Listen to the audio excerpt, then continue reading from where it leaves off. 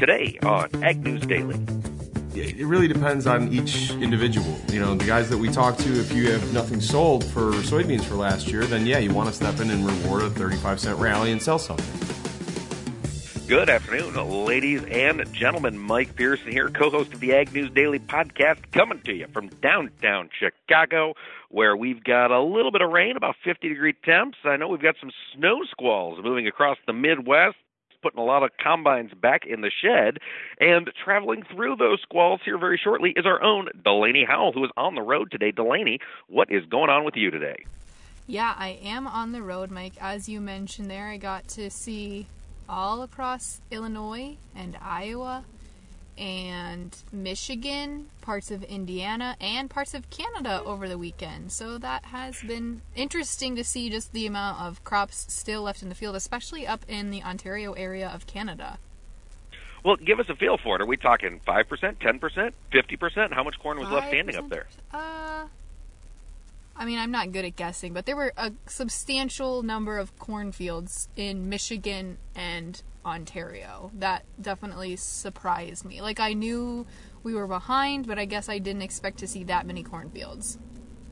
Gotcha. Yeah, a lot of producers are getting frustrated. Yeah, I definitely didn't see any bean fields still standing, so that looked pretty much done, but it was definitely just cornfields still left. All right. Well, Delaney, we've got some news in the world of agriculture before we get to our hashtag Market Monday conversation with Zaner Ag Hedge's own Ted Seifert. And, well, we're talking soybeans getting out of the field. Of course, a lot of those beans and other high-protein vegetable products are being used to make meat substitutes. And it was announced earlier today that Brazilian food processor Marfrig Global Foods is going to develop a global brand of plant-based, quote-unquote, meat products, according to a statement they sent out yesterday. They're going to unveil a gourmet, quote-unquote, hamburger, fake meat burger, to be served in Brazilian restaurants. That's what they're going to roll out first. It's going to be rolled out under the brand Revolution. And then next year, so in 2020, they expect those veggie burgers to be exported and sold around the world as well as in local supermarkets in Brazil. This is a kind of the final part of the Marfrig partnership with ADM, Archer Daniel Midland Company, to develop these processed vegetable meat products, is what Reuters keeps calling them. Of course, we all know they're not meat. They are a weak meat substitute, but certainly providing more demand for pulse crops, I would imagine. Delaney? Yeah, I'm interested to see how other countries' consumers react to these alternative meat products. Is it just something that's really popular in the U.S., or is it really something that's going to be globally an alternative protein source? I think that'll be interesting to see. Yeah, that will be interesting. When we think about meat consumption, particularly beef consumption, Argentina, I believe, is the only country that outranks the U.S., but Brazil is not far behind us. I mean, they've got a taste for beef and animal proteins. And, yeah, I'm interested as well. Will their consumers adopt these fake meat products, or will they get, shoved into the waste bin of history where, a lot of folks in the livestock industries think they may belong? It will be interesting to see, that is for sure, Mike. But also turning our attention to south of the border and north of the border, actually, is what's going on in the USMCA front. It sounds like over the weekend we saw members of Mexico's Senate meet with members of our Senate to discuss the latest version, and it sounds like the Trump administration worked together to ratify USMCA and sent it officially to House Speaker Nancy Pelosi over the weekend for her proposed changes to the deal, and it sounds like now it's really in her court. Whether or not they're going to vote on it, I don't know, but Nancy Pelosi has the document in her grasp, so to speak, and I think it's kind of on her plate now to decide, is the Senate going to vote on it, or what's going to happen next? Right. And in fact, earlier today, there was more announcements. So Nancy Pelosi, as you say, got the document yesterday after, Trump and the Mexican officials, finished their coordination. Nancy Pelosi then showed it to a lot of her constituencies that have had problems with the agreement, the key one being the president of the AFL-CIO, America's largest labor union, I do believe. The head, Richard Trumka, was in a conversation today with Nancy Pelosi, and he said the deal is done. Everybody on all sides of the political aisle seemed to be on board enough with USMCA to get the thing passed, but we don't have any votes scheduled. And, of course, the House is, as we've continued to see today, fairly preoccupied with these impeachment hearings. Yeah, so it's just, I guess. So you said it was done. The Democrats have signed off on it, so to speak. Effectively, at least most of the Democrat constituencies have signed off on it. I don't know how many Democrat House reps have actually come forward and said we'd cast a yay vote yet. So I imagine Nancy's going to have to, or Ms. Pelosi, Rep. Pelosi, whatever, Speaker Pelosi, is going to have to sit down with her caucus and do a head count to see who all is actually going to vote for this thing. But there are powerful folks on the left side of the aisle now also pushing for its passage.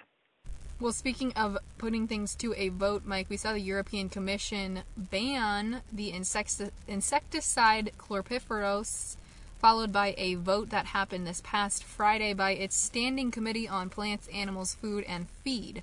So I believe now it's got to go before the full European Commission, but if it does pass, and it is expected to pass, we will see that insecticide taken off the table for their producers and growers come January.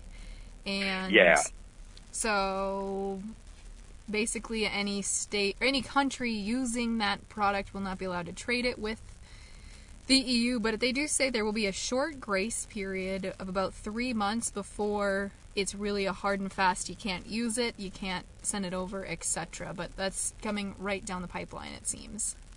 It does, and my understanding is it certainly sounds as though this thing will get passed. Chlorpyrifos has been frowned upon in the EU for quite some time, as well as here in the U.S., but the EU is definitely moving faster against it. But that's good to hear about a window. It'll give folks a chance to use up whatever of the insecticide they've got laying around the shed. Yes, and you can imagine that Corteva Agrisciences, along with some of the other big chemical companies, were not happy about this, and they said it denies the EU growers access to another key tool to protect their crops. But that's the decision that we are likely going to see here. Right. Policymakers going to do policy just because they got to fill their hours somehow, a bunch of bureaucrats. And that's true on all sides of the aisle. That is true. But I've got news. Speaking of bureaucrats, China's Ministry of Agriculture, this was reported last Thursday. It slipped underneath our radar, and I wanted to bring it up to our listeners' attention. China's Ministry of Agriculture and Rural Affairs has officially issued a 3-year plan to speed recovery of pig production after African swine fever has ravaged that country's hog herd. Basically what they're saying, their numbers are still not corresponding with private analysts' expectations. The Chinese government still is painting a rosier picture on what has happened to their hog herd over the past 2 years, but they are saying their hog herd is down 41% from October a year ago, and they want to see in the next 3 years basically the country, particularly the southeast area of the country, home to Beijing and Shanghai and some of the more populous areas, they want them to be 70% sufficient in hog production 3 years from now. They think they're still going to see declines in the hog herd as we roll throughout 2019, early part of 2020, but by the end of 2020, they want the hog herd to have stabilized and to begin to grow, which, you know, according to a lot of the experts I have had the chance to talk with and listen to, seems like an awfully optimistic scenario, given that we still don't have a cure or a treatment for ASF. Yeah, that seems like a very tall order to fill. And Mike, to follow up on some of that news too, we saw the USDA and the U.S. Meat Export Federation release some of their data that showed in October the huge demand that China has seen in buying U.S. pork products. We saw in October pork exports increased 8.5% year over year, while export values rose 10% during that time. And then when you look at a bigger chunk of time there from January to October of this year, volume was 5% ahead of 2018's pace, while value increased about 3% to $5.8 billion. So I think the other concern here is, for lack of a better term, the hangover effect that the U.S. pork industry could see once China has ramped up their production and are not needing to import as much pork. Who's going to, cut through or chew through that meat? Are we going to do it domestically, or are we going to see a huge lack of price support here in the U.S. for our U.S. pork producers? Great question. We don't need to see a whole lot of pork piling up in the freezer. In fact, I had a conversation about the pork markets and what to expect going forward with Zaner's Ted Seifried, and we'll be playing that here very shortly for our hashtag Market Monday segment. We do have news also, a couple of stories out of China as they relate to soybeans. One, earlier today, China announced they bought 300,000 metric tons of soybeans for shipment shortly, which is good news. Definitely helped promote the soybean values today, even though they did sell off as we got through midday. We did see that January soybean contract retreat to about half its earlier gains. However, we also saw news out of China that China's own soybean production was up 13% in 2019. Granted, these are official Chinese figures, so take them with a grain of salt, but they are saying that production was up 18.1 million tons, and planting area devoted to soybeans was up 11% after the central government began offering generous subsidies to farmers to grow soybeans. Again, that push for self-sufficiency that China has really been hot on since this trade war started. They really won't ever get to a point, though, you think, where they could be self-sufficient and not rely on very many ag imports from other countries, do you? Well, I mean, you never say never. Advances in genetics have certainly done a lot for production, not just in the U.S., but in China as well.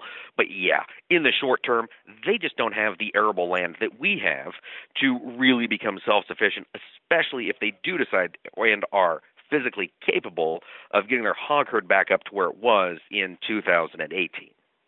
Well, that will be interesting, that is for sure. And you said they're expecting to get their hog herd ramped up back by the end of 2020? Regrowth or rebuilding should be starting by the end of 2020. They predict it'll be at least 2023 before their hog herd is back up to where it was. Okay. And again, that is a very optimistic outlook. All right. Well, speaking of outlook, Mike, why don't you walk us through today's market outlook, starting with today's market closes?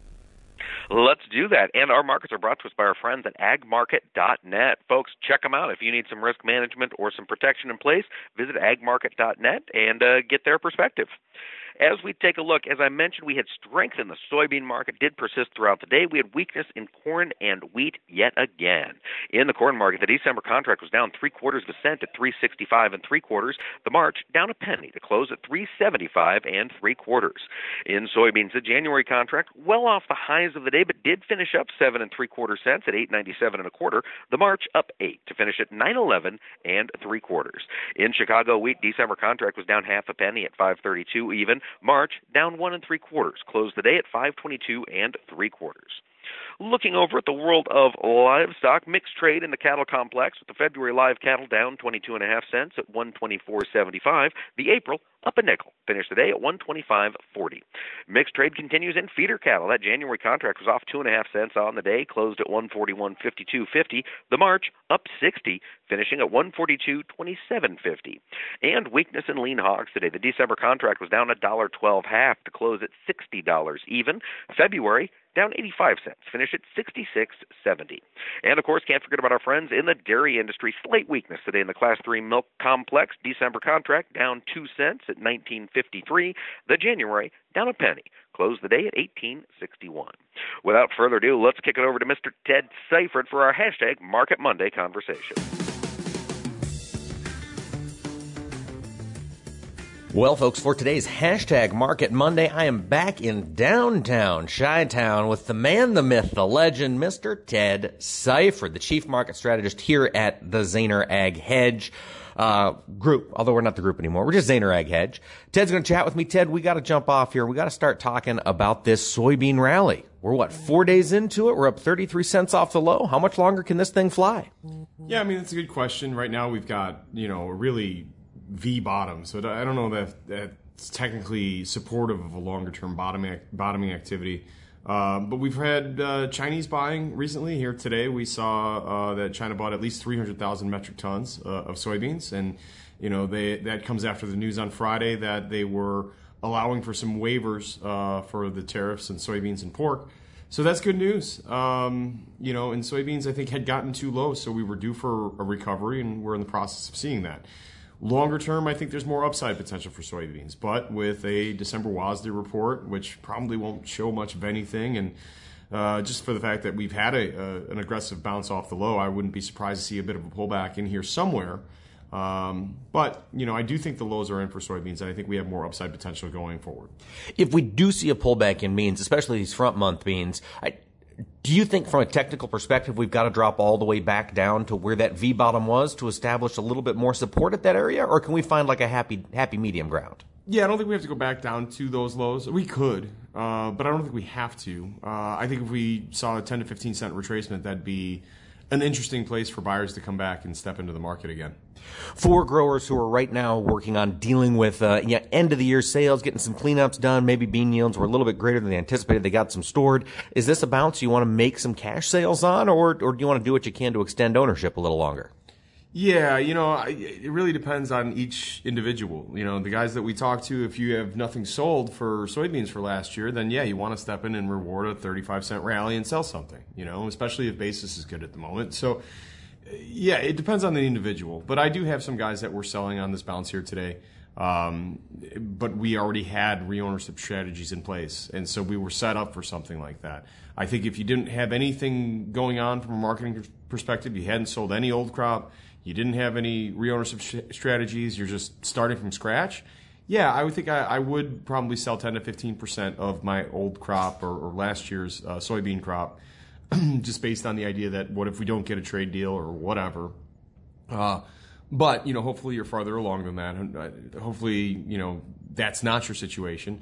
But like I said, that's why we talk to each one of our producers individually and learn their situation as best we can and then advise them from that standpoint. Right. It's tough to make a blanket recommendation when everybody's cash flow and bottom line needs are so different. Right. Absolutely. That's why we don't do that, but it really depends on your situation, what your basis looks like, so on and so forth. Well, now let's talk a little bit more broadly here in the grain complex. We've seen a 35-cent rally in soybeans. Corn has done nothing, Ted. Corn has just flopped along here. That 380 is sort of a magnet for this corn market. What's it going to take for us to get a move out of it? Yeah, that's a good question. I'd say this. The second half of November was really highlighted by soybeans being under pressure while corn was very sideways to higher.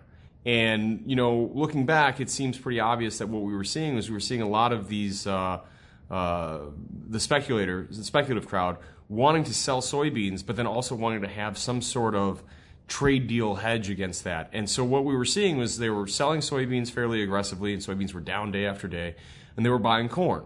Now what we've seen in the beginning of December is sort of that flip the script completely. So as they're getting out of their short bean positions, they're also having to get out of some of their long corn positions, and that's kept corn under a little bit of pressure, or just sideways.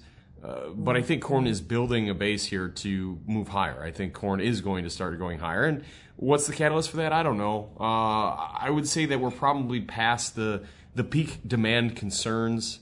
We are starting to see export sales get a little better. The U.S. dollar is off its highs. I think that export sales are going to get quite a bit better as South America runs out of their old crop stocks, as the Ukraine gets less aggressive on their sales. So I see that getting better. I think the ethanol thing, while it's not significantly better, I think the worst of that is behind us. And I really think the USDA is very understated on feed demand. So, I think there's a number of things that will start to come together for corn, not any one thing in particular, to give us an idea that we'll see higher prices. Also, once we get the December report out of the way, we'll start talking about the January report and what changes might be coming there. And one of the reasons why the USDA is still higher than, I'd say, a lot of people on their yield is because of their average ear weights. And that is the one that's really coming into question here on harvest. Everybody talking about really low test weights. If that gets adjusted by the USDA, that'll have a fairly profound effect on what their yield would be, and therefore production and ending stocks numbers as well. So I think the trade will get a bit excited about that before we get into that January report. All right, Ted. And on the wheat side, anything to look out for there? Just this strong U.S. dollar continuing to hamper that Chicago market? Well, again, I mean, the U.S. dollar is off of its highs and looks to be kind of struggling here to hold support. So I'd say that's a fairly beneficial factor for the wheat going forward. The other thing, too, for wheat is that, we've talked about for years that, with the amount of wheat that we have in the world, we're going to need to see a production issue in 1, 2, or 3 of the major producing areas. Well, we actually kind of have that. I mean, Australia's slashing their expectations. Argentina's slashing their expectations. They need rain in the Black Sea area, Ukraine and Russia. So yeah, I think we have a bit of a story in wheat right now. I think wheat is just kind of, pulling back off those recent highs just for technical reasons, but ultimately I think wheat can still go higher yet. Well, that is probably good news to a lot of our listeners out there who are wheat producers who have been, just frustrated this year, along with everybody else in the commodity business. Looking out at the world of livestock, Ted Seifert, the other big announcement on Friday was that waivers will be issued for Chinese import tariffs on soybeans as well as pork. And we saw pork gap higher at the open on Friday, proceeded to sell off throughout the day. Today, we've seen that sell-off accelerate. The trade just not thinking we're going to get those shipments into China? Yeah. Well, I mean, we've been talking about selling China more pork, and we've kind of done that to an extent. But the fact of the matter is that we've got a ton of supply. We've got big weights. We've got record kills. We've got a lot of pork up front. And in order to really get the pork or the hog market to rally, we need to see cash hogs start trading higher. And that just hasn't happened. The increase in export sales business hasn't been enough to offset the increase in production. So that really leaves us very limited as what we can do on the board. And, when I look at hogs right now, we've been very sideways, with the poor reaction or the poor finish that we had on Friday. It seemed very likely that we were going to be down pretty significantly today. I'm actually surprised we weren't down more. But it really feels like we're going to be trading sideways here in the hogs for a little while until we see the cash move higher, and then we can maybe try to rally. But I feel like we found a sort of a value zone in hogs, and I think we're going to trade at these levels for some time, maybe build a bigger base. A value zone's a great way to put it. We have huge supply, but we do see the consumer at these prices out there. Grocers are featuring pork a lot. Apparently they are able to move it, but you're right. They're just concerned about moving it at higher prices, it sounds like. Yeah, no, I mean, you need that demand, and low prices are they stimulate demand. So we're doing that, and that's good. But ultimately, here in the United States, we have a thing for beef and chicken as well. So it's not like in China where, pork is our main protein. So yeah, no, it's good that the domestic demand is good, and domestic demand is good. Cutout values are good, but we have a lot of supply. So yeah, supply versus demand, we're kind of where we're at, where we need to be until we actually see a ton of pork going out to China and our upfront supplies shrinking because of it. I don't see a reason why we need to go sharply higher right now. Now, you mentioned the U.S. is a thing for beef. We have certainly seen that in beef demand throughout this entire year. Domestic demand has really been driving that market, as well as the interruptions in trade flows as more of that cheaper foreign beef is being shipped into China. Ted, we saw an incredible rally post Tyson fire down there in Kansas. We capped that thing out at 125, 127 here in the nearbys. And since then, we kind of pulled back. We had a little bit of a bounce. Where do you see us going in the next couple of weeks on the live cattle side? Well, we haven't done anything to hurt a chart for live cattle. As far as the bull market is concerned, we're still in it. We're consolidating here. And which way we go from here? I mean, look, most of the analysts are going to say that there's a lot of downside potential for cattle and that we're rolling over to the downside. But we've been hearing that for the last 2 weeks, and it just really hasn't happened. Speculators, funds, they've been buying dips. If they continue to do that, it's going to be really hard to get that big pullback. Yeah, you can argue that we are trading at a pretty significant premium to cash right now. Okay, but I would say that's a reflection of the speculative makeup of the market as well. And cash held pretty strong last week. We saw a lot of 119s trade. Box beef prices, while they've cooled down a little bit, they're still really rather strong. Packers margins are very strong, which to me suggests that there is more room to the upside for the cash market. And if that's the case, then I think we'll still take another shot at highs in the futures market as well. I'm not convinced that this rally is over in cattle quite yet. That being said, I think it's a good time for producers who, if you don't have anything sold, you got to be looking at doing that, right? So you do want to protect the downside. You want to be watching closely for this rolling over or big correction to the downside that everybody's talking about. But I guess I'm not as worried about it as what some people might be. I still think there's more upside potential. Ted, for those listeners out there who maybe do need to put a marketing plan together, maybe they do need to take some risk off the table in either the soybeans, corn, cattle, wheat, lean hogs, you name it, crude oil, metals markets. You're a bit of a player in all of that here at Zaner. Tell our listeners how they can get a hold of you, either on Twitter or on the phone. Yeah, absolutely. You can reach me directly at 312-277-0113. You can also find us on the web at www.zaner, that's ZANER.com. And as you mentioned, I am active on the Twitter, and I am at the TED Spread. So check that out if you get a chance. Fantastic. Ted Seifert, thanks so much for taking the time to fill us in today. Absolutely. My pleasure, Mike. Have a good one.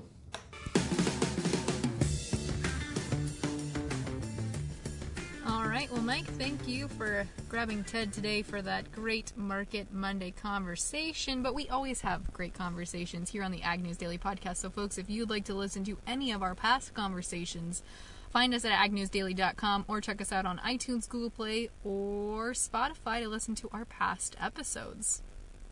Absolutely. And visit us on social media. You can find us on Twitter, Facebook, and Instagram. Just search for Ag News Daily, and we shall be there. With that, Delaney, should we let the people go? Let's let them go.